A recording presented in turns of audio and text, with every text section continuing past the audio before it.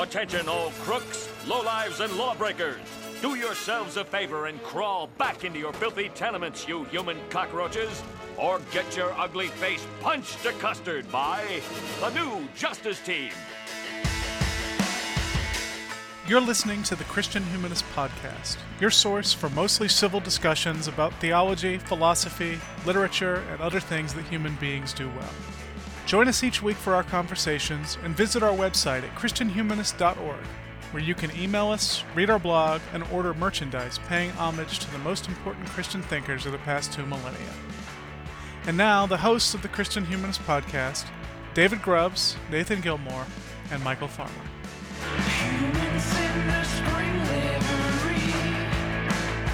Welcome all to this week's edition of the Christian Humanist Podcast.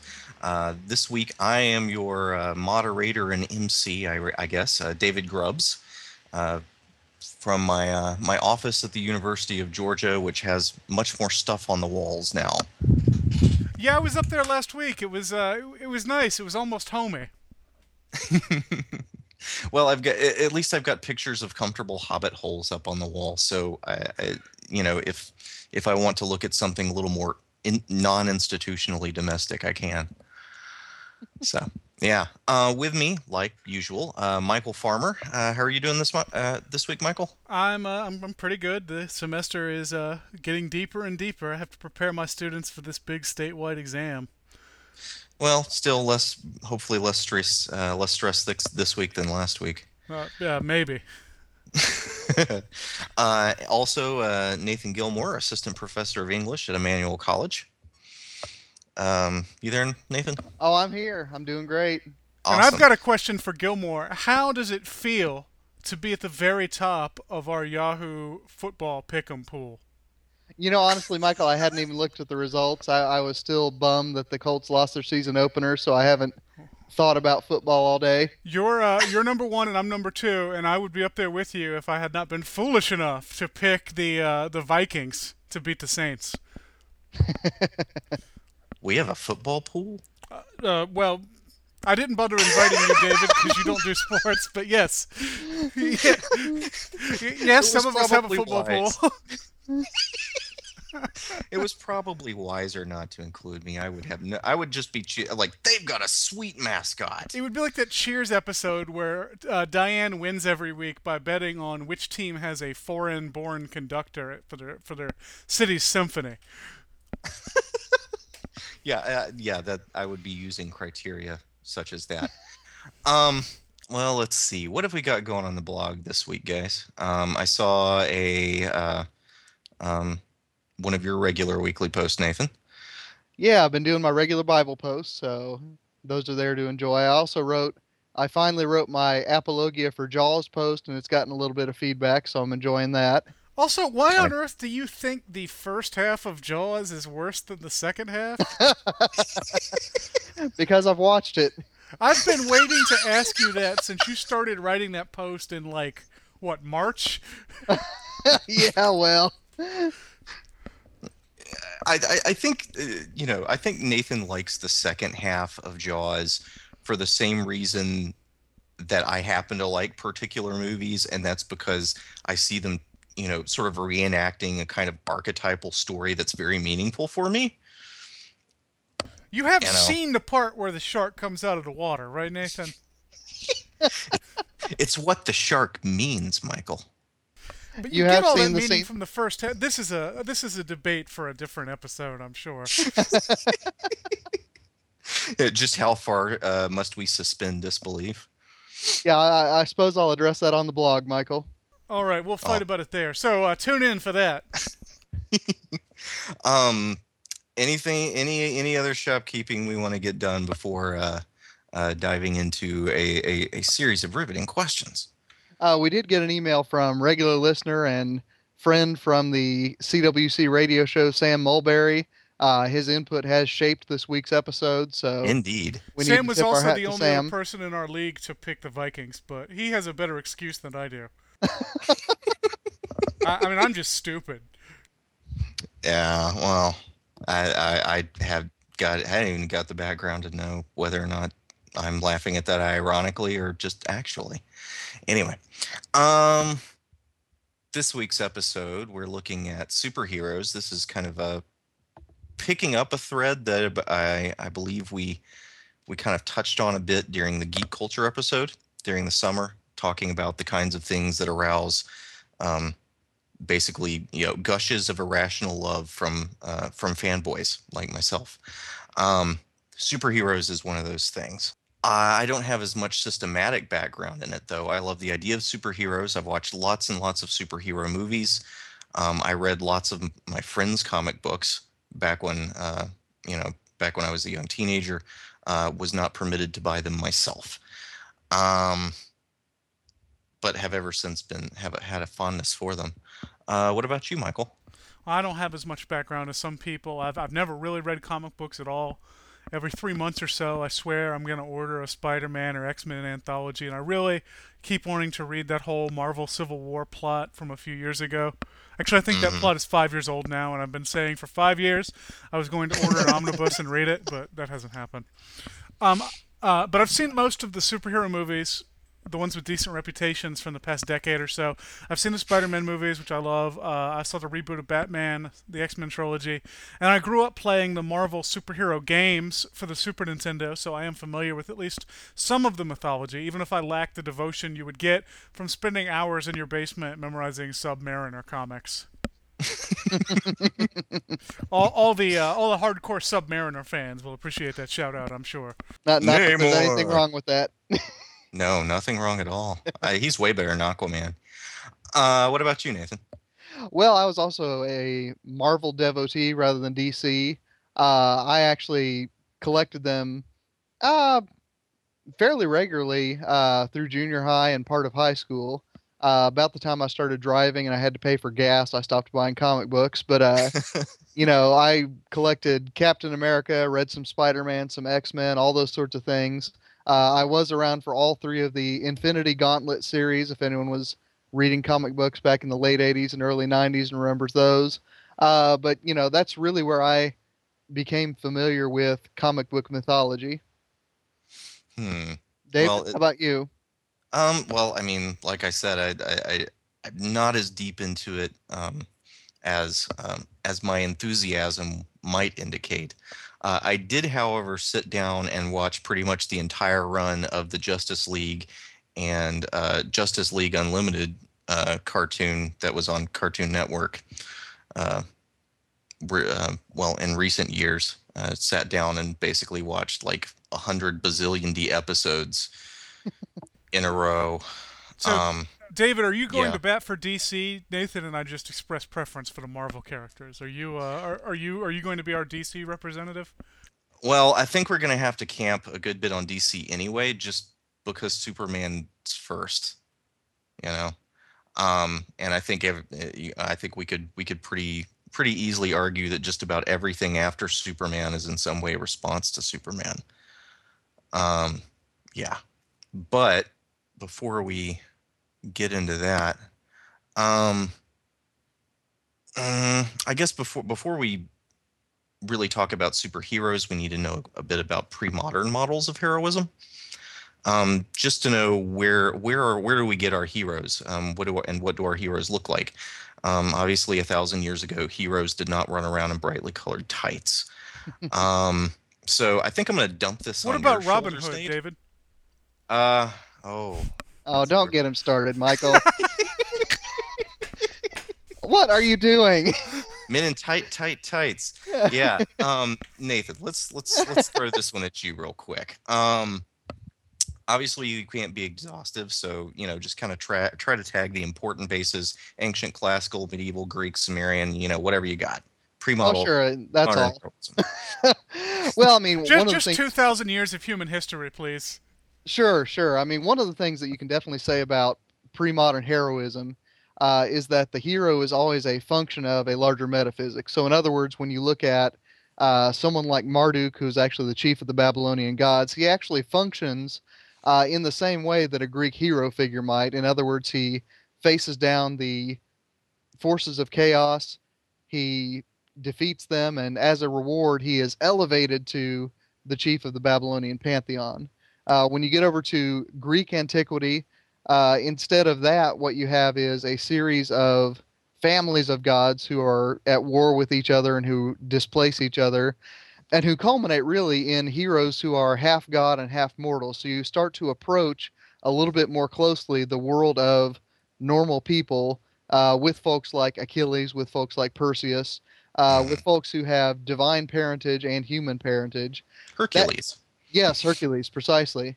Uh, and I'm doing this entirely too fast, but as you move forward into the Roman period, it becomes a lot more closely tied with imperial families. It becomes a lot more closely tied with national mythology. You have a lot more of a sense that there is a Romanitas, a Roman identity to which Mm-hmm. heroism is connected. Now, by the time you get into the Christian era, you have another stream joining in here, with figures like Samson, like David, these people who have normal human bodies, unlike the classical heroes from these other places, but who are infused with a supernatural power, a supernatural awareness, sometimes a supernatural wisdom. And I want to dwell for a second on that word supernatural. It often gets misused, I think, in modern discourse to mean anything that is odd. In other words, if someone flies about, that must be supernatural. Angels must be supernatural. God must be supernatural. For the Hebrews and for the early Christians, and by early I mean the first 1200 years or so, supernatural means that someone has a certain nature, but because of a gift of divine grace, rises above that nature. So, in other words, Samson Mm. is supernatural in his strength. He has a normal human body, but God grants him this strength beyond the human capacity. The one being who cannot be supernatural in the Hebrew tradition is God, because God is by nature infinite. Anyway, that's my little soapbox. To get back to this merging of streams, when you get into medieval heroism, again, you have normal human bodies who are imbued with supernatural abilities. You have Sir Gawain, uh, from Mort d'Arthur, who, when the sun rises, becomes three times as mighty as a mortal man. You have all sorts of oddities, but you still have a basic human nature at the core of them. And this is really where the medieval sort of levels out into the Renaissance and into the Enlightenment, and you really start to move towards more of a novelistic character, who is a normal person, but whose moral sense or some other moral virtue becomes greater than normal, maybe not even supernatural. And really, that's kind of where superheroes later on we'll talk about start to return to those ancient roots, because they have bodies that are not human bodies. But I'll sort of leave off there, David. I mean, is there any gaps that I'm leaving that you want me to fill in, or Michael, do you want to fill anything that I've left? Yeah, you don't want to forget the Epic of Gilgamesh. Mm. Certainly, certainly. 'Cause- Gilgamesh is one of those odd creatures, probably more like a Greek hero than like a god, but certainly is capable of superhuman feats, defeating the monster Humbaba, journeying into the depths to find the plant of immortal life, all those sorts of things. Mm. And you left out Beowulf, but I can forgive you that. Well, Beowulf, I think, fits into that idea that, he has, as far as I can tell, human nature, right? Mhm. But, the poem seems to indicate that God sent him and God empowers him to be Aglaka to the Aglakon, right? To be Mhm. adversary to the demonic adversaries. I Yeah. mean, is that a fair take, David? I mean, you're our Beowulf expert here. Oh yeah, yeah. I totally think he's a big strong guy, but the poem's overlay of theology, which is mostly taking place in the narrator and in King Hrothgar's sermons and such. Okay, King Hrothgar seems to be able to see that Beowulf is a bit more than a man, that Sure, sure. his strength is not just his own, and that he's got definitely a purpose. He was meant Right, to but in the be. way that Samson is a bit more than a man rather than the Right. way that Hercules is a bit more than a man. Right. He's meant to be an enemy of the enemies, as you say. Right, right. Oh yeah, I should have translated that into modern English. That's right. Michael, what happens to our heroes I guess what we would call modern Western lit. I just realized I answered this question wrong because I read it as you asking about cowboy novels. So I have several paragraphs here about cowboy novels that fit in, I think, fairly well, and we can add a few things to that afterwards. Yeah, yeah. Western lit. Okay. So I would yeah. I'm gonna talk about cowboys, and we can connect that to the superheroes. And if you guys want to add anything about the modern 20th century Western culture hero, I will be happy to talk. And I really do think this applies. I really do think that the superhero comes to large degree from the Western novel, which is why I didn't think it was a ridiculous question. So I'm going to start. I haven't read a whole lot of those dime store westerns, but I'm going to start with James Fennimore Cooper and the other early pioneer novelists. Cooper's most famous novels revolve around this fella Natty Bumppo, which I think is actually the stupidest name he possibly could have come up with. But Bumppo is really the archetype of the American pioneer, which would become the archetype for the American cowboy, which I would argue will become the archetype for the American superhero. So Natty is separated from white society. He spends most of his time with his Indian chief. I can't pronounce the name. It's something along the lines of Chingachgook.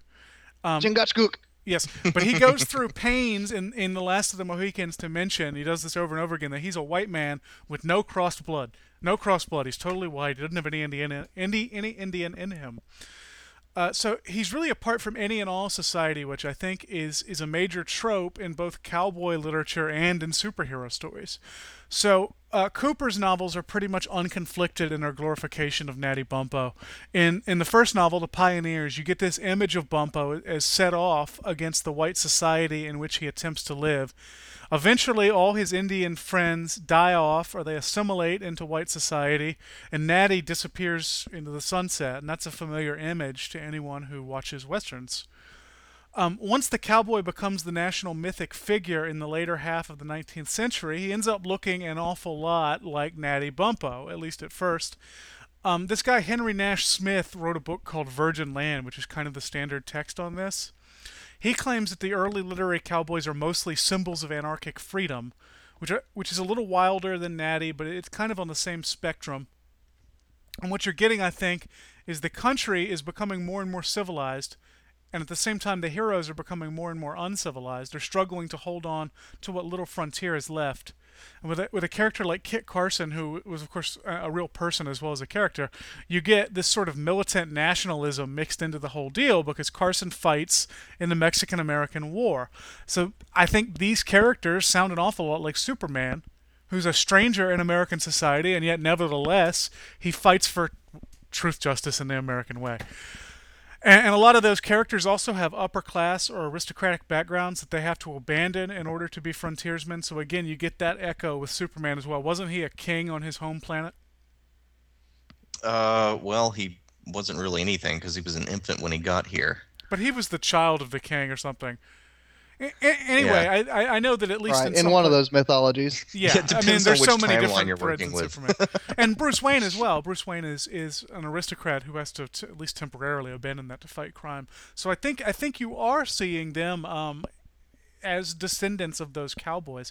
Now, what's interesting is that cowboys were viewed with some amount of scorn, until Buffalo Bill became a pop culture icon in the 1880s. With the cowboy, you get this guy who's violent and who's not afraid to kill if he has to, but at the same time, he's got this odd sort of virtue. And I'll quote Henry Nash Smith. He was generous, brave, and scrupulously honest, with a strange paradoxical code of personal honor, in vindication of which he will obtrude his life as though it were but a toy. With the cowboys, then, you're really looking at something closer to the anti-hero, someone like Philip Marlowe from Raymond Chandler's novels, or Batman. You know, I mean, that's a description of Batman, essentially. Yeah.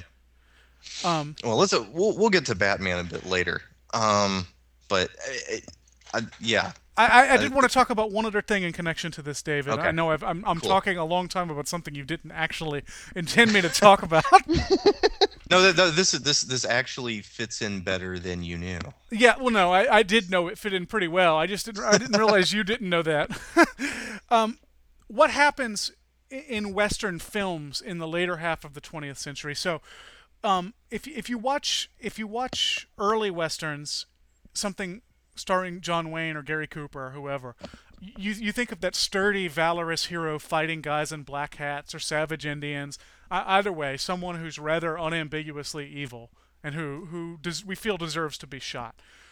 There's a few exceptions to that, even in the early Westerns. You think of High Noon, which is my favorite Western, actually. That's about a guy who doesn't want to fight, even though the bad guys are still pretty unambiguously evil. And then John Wayne in The Searchers actually wants to kill the Natalie Wood character because she's been defiled by Indians. That seems pretty dark to modern audiences. I think it seemed must have seemed much more justifiable in 1956.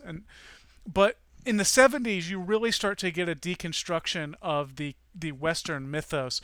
And I'm thinking particularly of a film from 1971, McCabe and Mrs. Miller. It's a Robert Altman film. And it takes the whole cowboy mythos and it totally deconstructs it. So you get McCabe. He's played by Warren Beatty, and he wanders into this little town in the Wild West, and he basically takes over it, and he opens up a brothel, and he makes a whole lot of money mining, and he ends up making his investors kind of angry. They want to buy him out, and he won't let them. So they send some hitmen to kill him, and he's really afraid of being shot. And in the end, he ends up killing two of them by shooting them in the back, which is a really clear violation of the cowboy code of honor, right? So it's clear it's clear how that movie complicates the cowboy myth, and it really continued from there. So you get really bizarre Westerns, like Jim Jarmusch has this completely unwatchable piece of garbage called Dead Man. Or you get a much better movie, Clint Eastwood's Unforgiven, and that's Eastwood complicating his own legacy. So I've talked for a long time about cowboys now, but I think it's pretty clear how this relates to the superhero genre, because that has a pretty similar progression. You move from the outsider hero, who's nevertheless unambiguously good, to the outsider hero who you're really not sure if you want saving your life or not, because he might demand something from you. Well, that's an arc that we're going to be tracing, in this parallel genre. It is good that you brought up cowboys, even if inadvertently, because superheroes grew out of pulp literature. Well, and I really think cowboys and detectives are the kind of two great American heroes, and we talked so much about detectives in the detective fiction one. But if you look at the detective stuff, they're undergoing a very similar progression as well, with the noir complicating them. Well, and Batman originally aired in a comic called Detective Stories. Yeah, that's true. And Batman is most notable, right, for his kind of super intelligence. Although we'll talk about that, I'm sure, later. Yeah. Now, I'm going to ramble just a little bit. I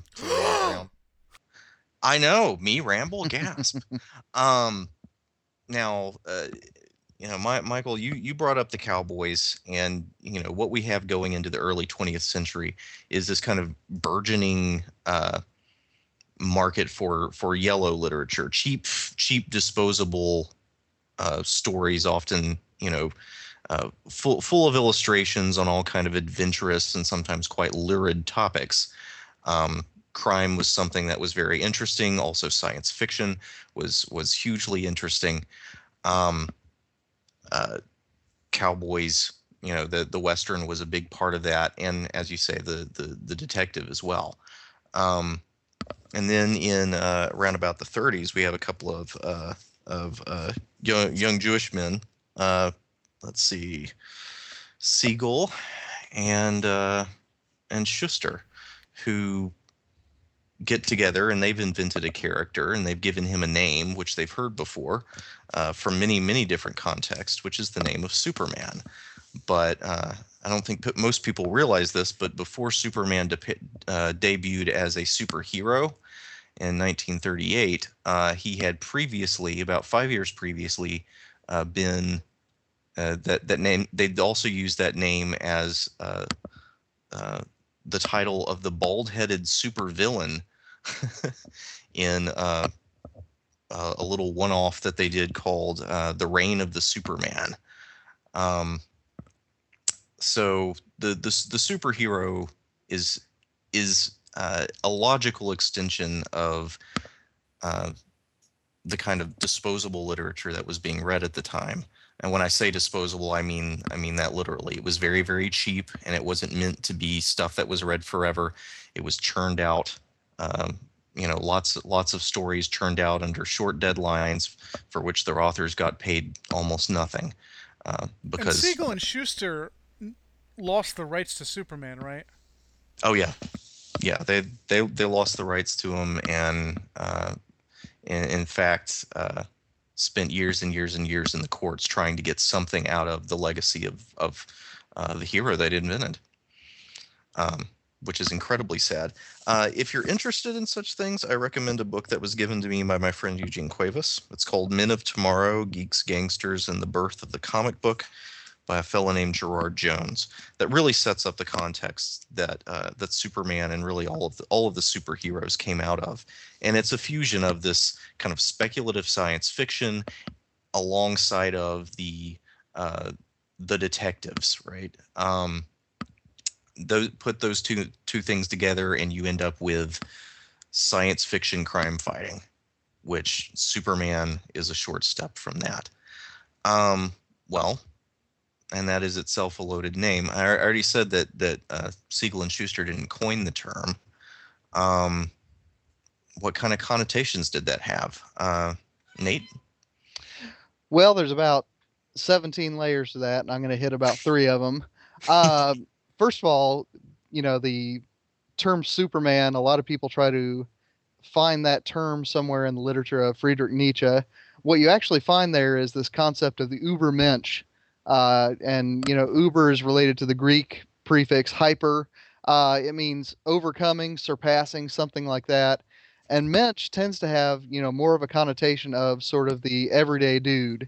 All right. So, for Nietzsche, this is not necessarily someone with the ability to freeze Lake Michigan by breathing on it or anything like that, so much as someone who takes a step beyond what he calls slave morality and starts to create values rather than simply inheriting them. And, if I can interrupt you for just a second, Nathan. Go ahead. I think actually a good translation of that in other philosophical literature is if you look at Confucius's concept of the gentleman. I think they're really talking about something very similar. So something like an aristocrat, then? No, the gentleman is a bad translation of Confucius as well. Oh, okay. If you put those together, they're really talking about the same thing, which is someone with extraordinary personal virtue. Although, and virtue is a word that is related to the Latin word for masculinity as well. Sure. Mm-hmm. It's as Machiavelli uses it then. Yeah, Machiavelli, Emerson, Nietzsche, and I really think Confucius are all kind of talking about similar things. All right. So at any rate, this is a concept of someone, as Michael said, with an extraordinarily strong sense of self. Is that a fair thing to say, Michael? Yes. All right.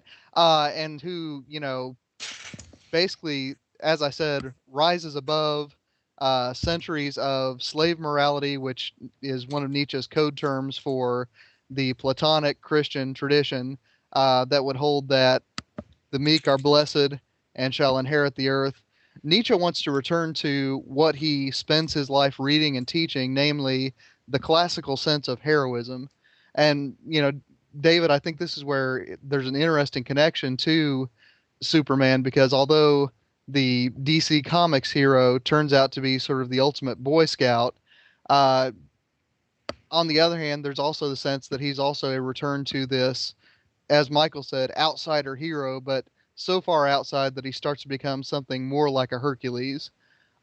So at any rate, the idea of the overman who chooses to support what amounts to traditional American values, is something that is really, as far as I can tell, David, something uniquely American, and that, really gives birth to the genre that we think of as the superhero. It's this confluence of the cowboy story, the detective story, the Greek god, the Nietzschean Übermensch, all of these things flowing together, becoming two-dimensional and showing up in pulp literature. Yeah. Well, I mean, you can definitely see that the Siegel and Schuster knew about they'd used the term Superman earlier to designate a villain, a bald villain, incidentally, Lex Luthor-like, who is given amazing powers of mind and body. No one can kill him, and he can basically dominate the wills of others. And he's going to wipe out the world because he thinks it's all nonsense.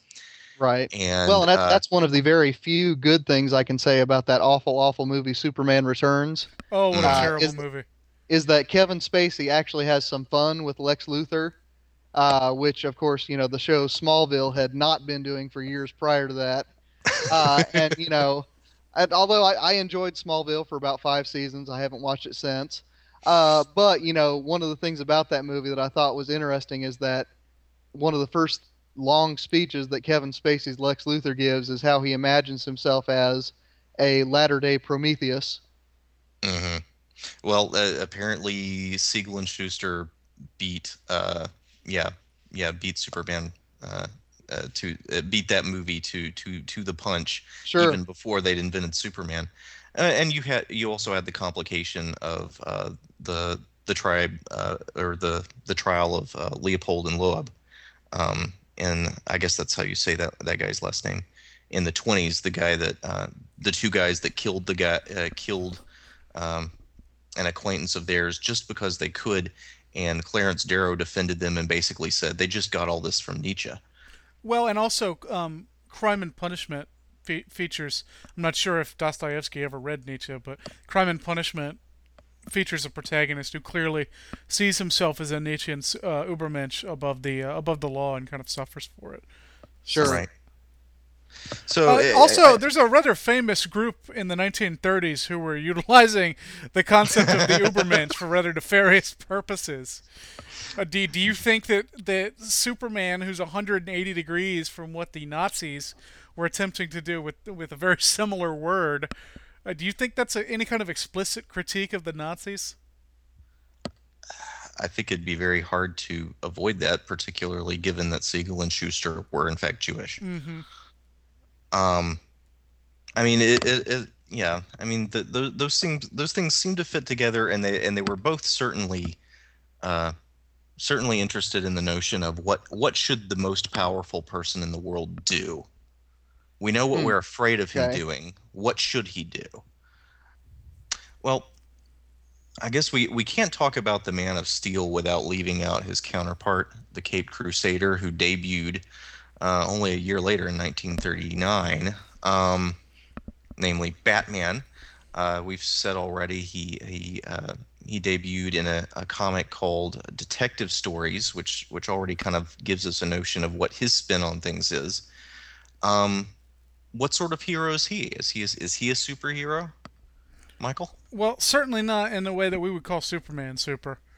Batman has no superpowers as such, although depending on your version, he's got really intense martial arts training, and he's a smart guy.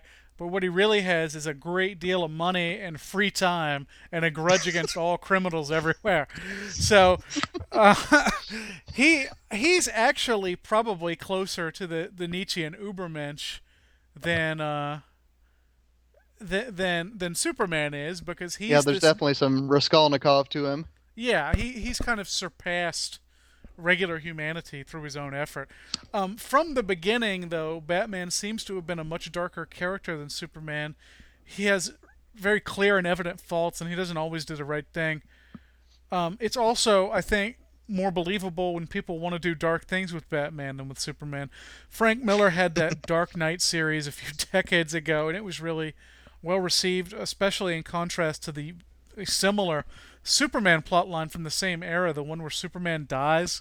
I remember even at the time everybody talking about how terrible those books were. Not all Batman properties have been dark. Of course, you got the kind of campy Adam West TV series, or the 2 Joel Schumacher movies from the 90s that everybody hates. But Batman, I think, lends himself very well to darker plot lines, which is why the Christopher Nolan Batman movies have been so artistically and commercially successful. So Batman is a counterpart not only because he's not super, but because he's really kind of Superman's dark side, or he's the dark side of superheroes in general. He's certainly the prototype for all the darker, edgier superheroes that would come later, the Spawns and the Punishers and Ghost Rider, Ghost Rider with a D, not the PBS series about the about the ghost who helps the multi-ethnic kids in New York City solve mysteries. I'm really not familiar with that. Are you guys both too old for that? No, I get the reference. All right. Get the reference. Yeah. Rally J. Well, I mean, Batman does refer to Superman as the Boy Scout, because he's the one who wants to do everything as it ought to be done. You're not saying it right, David. You have to. He's the Boy Scout. Sorry. I can't. Sorry, I can't do the Christian Bale growl. Oh, good for you. I haven't got that in me. Now, can you do Michael Keaton? No. Yeah, maybe I'll do Val Kilmer. All right. George Clooney. Yeah, oh heavens. Or Adam West. Well, I mean, Superman. He's pretty much got all the power.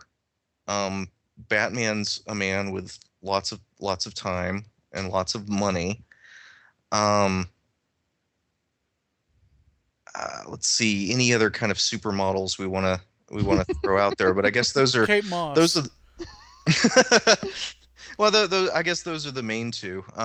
The super by dint of your own supreme effort versus super by dint of your amazing abilities. Also, you should add in and this was largely a Marvel invention, I believe, cursed with superpowers. The X-Men are a good example. Mm-hmm. Yeah, the pariah superhero, the hero that dare not speak his name.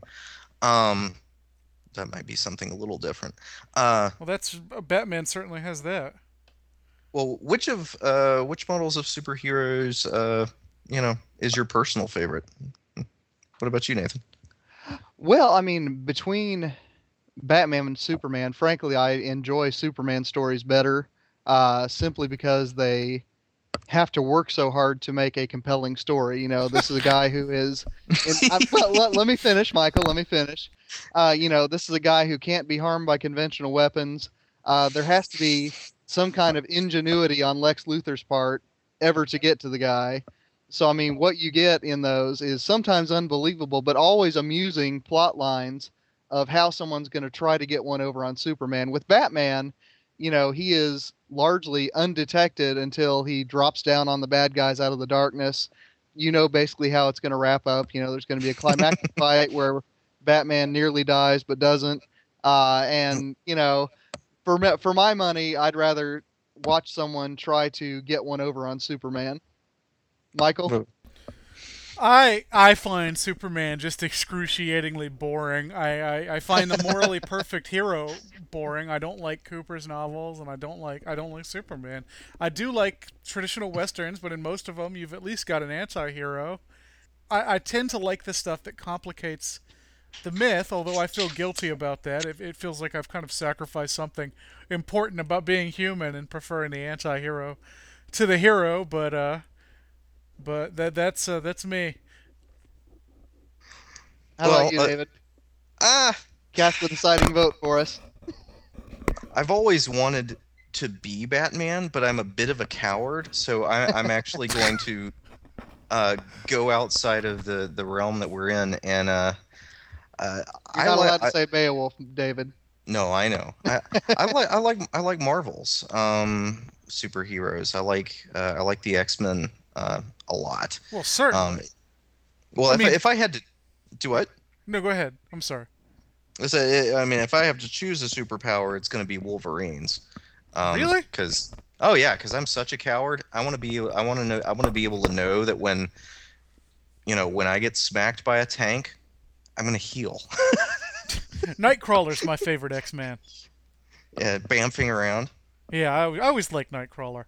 Now, do you like the lighthearted comic book Nightcrawler or the gothic movie Nightcrawler? I thought Alan, what's his bucket, did a really great job in the movie, the second X-Men movie, which is for my money the best of the Marvel superhero movies.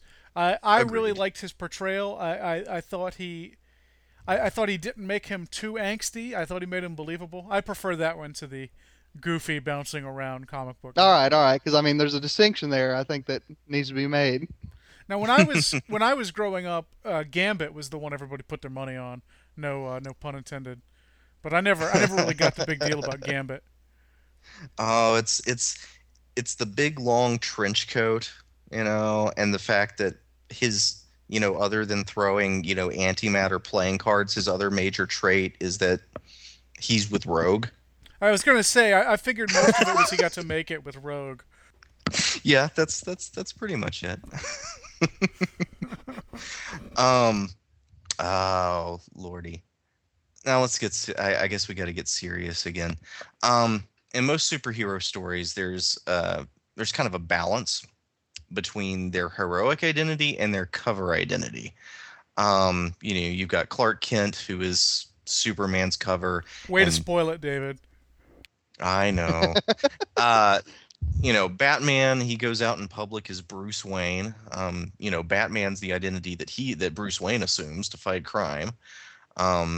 Spider-Man and Peter Parker. Now, Gilgamesh and Beowulf didn't feel like they had to hide their identity. So why do our superheroes hide? Michael? Well, the usual reason is that the heroes want to protect their loved ones. So if you think about Spider-Man, when the bad guys in the movies, anyway, inevitably figure out that Peter Parker is Spider-Man, the first thing they do is they kidnap Mary Jane. So her life is in danger just by associating with him, and the fewer people who know he's Spider-Man, the better off she's going to be. And then another reason you sometimes hear, and you get this especially in the Pixar movie The Incredibles, is that superheroes create an enormous amount of chaos when they're fighting crime. And if people were aware of their secret identities, their gratitude for being saved would be outstripped by their anger at property damage. Um, but the artistic reason for secret identities is that it further alienates the superhero, and nowadays we like our superheroes alienated. So Clark can't tell anyone that he's Superman, not even the woman he loves, and I mean until he does tell her. But so he has this bizarre, unexplainable behavior, like he runs away whenever there's trouble, and he can't explain that to anyone. So everybody just thinks he's a coward and kind of lame. So that puts the Yeah. superheroes even more on the outside of society. I think it's significant that the two properties that immediately come to mind that don't bother with secret identities are Iron Man and X-Men. Because in the case of the X-Men, they're already so alienated from society on account of being mutants that they really wouldn't be a point in alienating them further. And then Tony Stark, on the other hand, is basically the king of the world. And he, Yeah. that property largely lacks the alienation angle. It has a much more standard progression of sin and redemption. Tony Stark's a terrible human being. He gets humbled and he ends up being a less of a terrible human being anyway. Mm. Well, I mean, it is kind of funny that the whole secret identity thing was a convention even before the superhero. I mean, you have people like the Scarlet Pimpernel, or Zorro. Zorro. Yeah, Zorro for that matter. Who are assuming secret identities mainly for Spider-Man reasons, but also for Batman reasons. No one's going to be scared. Oh no, Bruce Wayne's after you. But He's Batman, gonna sue you. well, okay. He'll sue okay, you in yeah, England. I'm going to buy your house and throw you out of it. But the Batman is scary. The Fox is scary. Right. You don't know who he is. He's a man of mystery. Wait, who is the Any- fox? Zorro. That's what Zorro means. Oh, I Yeah. didn't know that.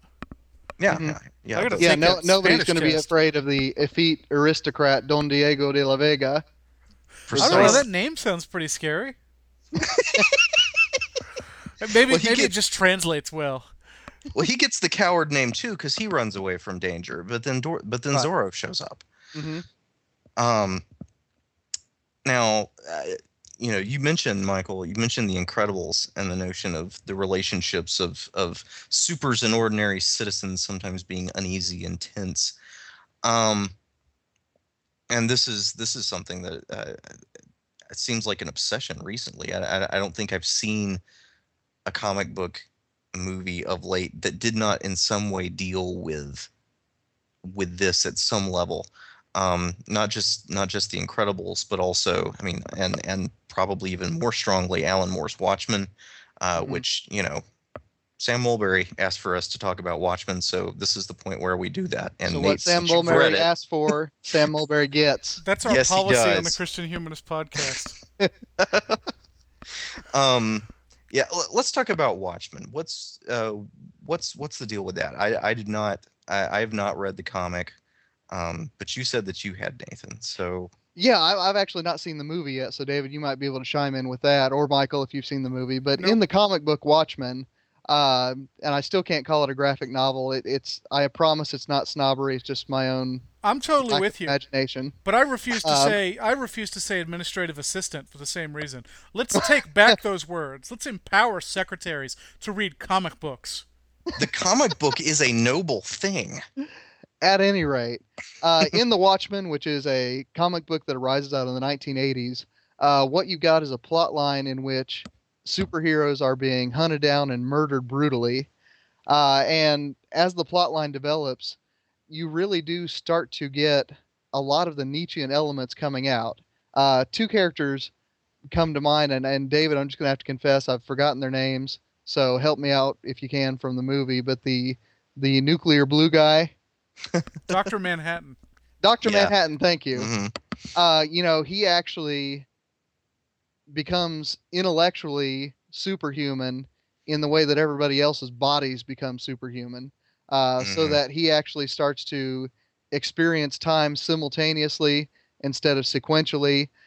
He starts to think of himself as God because in that universe he effectively is. Now, the person who has been murdering supers is not Dr. Manhattan, but it's actually Ozymandias, who has a wonderful supervillain name. Mhm. And he basically comes to think, along with, is it Jester? Is that another character name? The comedian. The comedian, pardon me. Are you thinking about the cigar chomping Yeah, soldier of yeah, the fortune guy? comedian. Yeah. Right. Okay. But at any rate, all three of these characters, and I'm sorry guys, I should have looked at more carefully before we recorded, but I didn't. All three of these characters really start to exhibit some of the moral and intellectual side to this superhumanity. One of them starts to become a god, one of them starts to become super moral, and one of them starts to resent the fact that he has to hide all of these things and therefore starts murdering supers in order to advance designs that I won't give away as a spoiler. All right. Now the idea here, I mean, I think is a natural outgrowth. I know usually I am the Christian humanist Pollyanna, but in this case, I think that this is, the perfect deconstruction of the superhero myth, because these characters, it's not that they have this moment where they decide I am going to start becoming amoral. It's simply that the existence of the superhuman drives them to inhuman places. And I think that's really what fascinates me the most about Alan Moore's comic book, The Watchmen, is that he is willing and I think able to explore the moral dimension of this superhumanity in a way, frankly, that a lot of comic books don't. Mhm. Now, what fascinates me, and I'm going to kick it over to Michael here in a second, is that what Alan Moore is deeply troubled about, this sort of Nietzschean element, is what, as far as I can tell, The Incredibles, the Disney Pixar movie, revels in. I mean, there's these constant speeches about how we're super and we ought to be able to live super. If And the if main no, if everyone's special, no one's special. Yes, yes, and I mean, the main bad guy in the movie, his big super duper plan to do evil in the world is to democratize power. And when I was watching this for the first time, I mean, it really was just blowing my mind. I'm thinking, okay, this is the most Nietzschean superhero story I've ever seen. Now, Michael, Or am I he is Randian also to get even more terrifying. say he that is again? also killing off superheroes. So it's not just about making the not superhero people. Ever heard of the Reign of Terror? Do I? Well, I know. I'm just saying. Anyway, Sounds like a Michael, I good mean, vacation. I have to be missing something about The Incredibles. Enlighten me here, man. Oh, no, I think you've got it right. I think you're just wrong to be horrified by it. See, this is where my democratic impulse comes out. No, I'm an elitist, man. If there were superheroes, why should they have to hide it? Especially if they're using it to do good. That's you're right to call it Nietzsche, and I'm also right to call it Randian. Although I hate Ayn Rand to the degree that I should try to think of it as Nietzsche. And you've got that existential nightmare at the beginning of the movie where someone who is clearly superior is literally forced into a box, that terrible little car Mr. Incredible has to drive in his gray office and his sad little suburban home. And the movie is literally about surpassing social expectations, and it did kind of come out of nowhere. It seems like a very un-Disney sentiment that not everybody is special, but Oh, sure. I didn't God see bless Nietzsche. Brad Bird and Pixar. Yeah, I didn't see I Nietzsche. think I that's saw a delightful Harrison. movie. I saw Harrison Bergeron. That's what I saw in The Incredibles. Is that Vonnegut story where they have to Yeah. they blast white noise into the cat's ears? Where basically everyone who is above average in every way has to take on basically a life handicap in order to reduce them down to the average. Oh, sure. And I've said before that is Vonnegut's most ham-fistedly Nietzschean story. All right, we'll all be the same, Nathan. Well, I'm So apparently suspicious. I am still the Democratic Pollyanna. Which is weird because I think of you as the Ubermensch of this podcast. Well, certainly if we lop off that particular tallest poppy's head, then we'll look much taller. Anyway. Although I'm literally the tallest. That is true. A little Yeah. trivia for those of you at home. Yeah.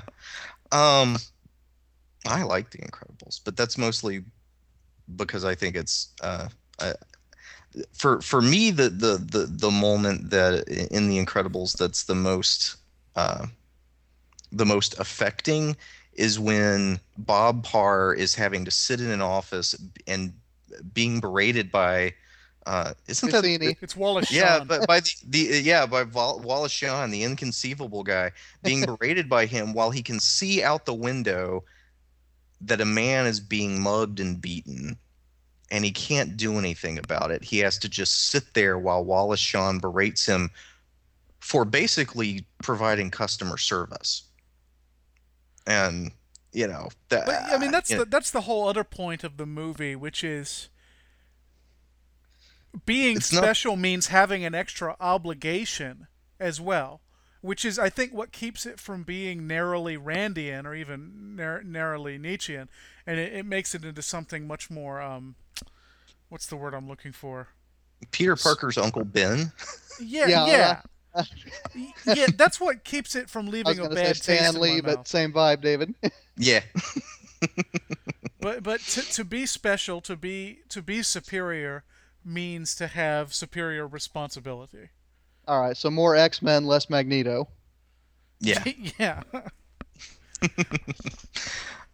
Well, and like I said, I didn't say, but I'm about to say, I think it's a well-made movie. I think it's good storytelling.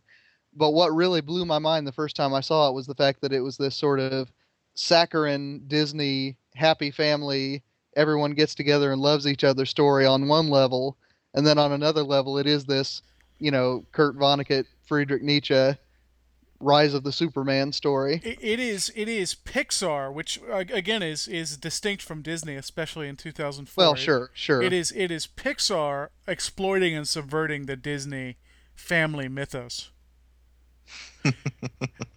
It explains, if you look at a kind of similar Disney movie from the same era, Meet the Robinsons, which has a lot of the same tone.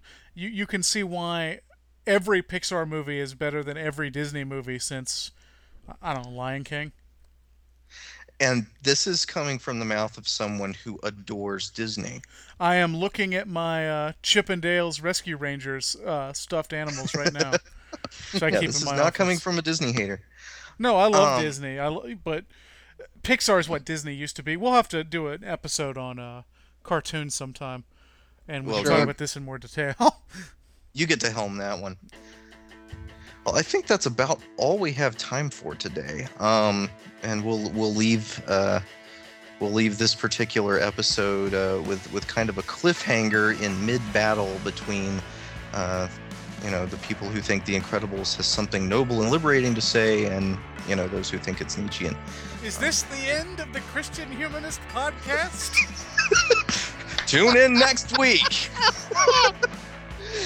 Same Christian Humanist time, same Christian Humanist channel. Yeah. Jiminy Jillikers. I just can't keep up with these guys. Yeah, what is going on next week? It's your turn, Nathan, right? It is indeed. Next week we are going to do something similar to superheroes. We're going to do kings. Huzzah! We're going to start with Agamemnon, and we're going to work our way all the way up to Elvis Presley and Richard Petty. And somewhere in between there, we'll talk about what it might mean to be a king. Well, it's good to be the king. I know that. I just can't wait to be king. We could keep this on indefinitely. All right. Well, that is it, dear listeners. That's it for this week, anyhow. If you want to send us any feedback on this episode and point out to us some superheroes that we desperately should have mentioned but didn't. There are so many. Yes, or details that we missed that shouldn't have. Also keep in mind that none of us are declaring ourselves to be experts. But you can send email to thechristianhumanist@gmail.com. You can also check out what's on our blog at www.christianhumanist.org/chb. As in blog. As in B as in blog. Or boring, depending on how you look at it. Well, it could be that, but ours isn't, I promise. /CHP will take you to the podcast page. For pathetic. This is a downer episode, man. In the meanwhile, I wish all of you good weeks. For me, David Grubbs, from Michael Farmer, and from Nathan Gilmour. And in the words of Stan Lee, Excelsior.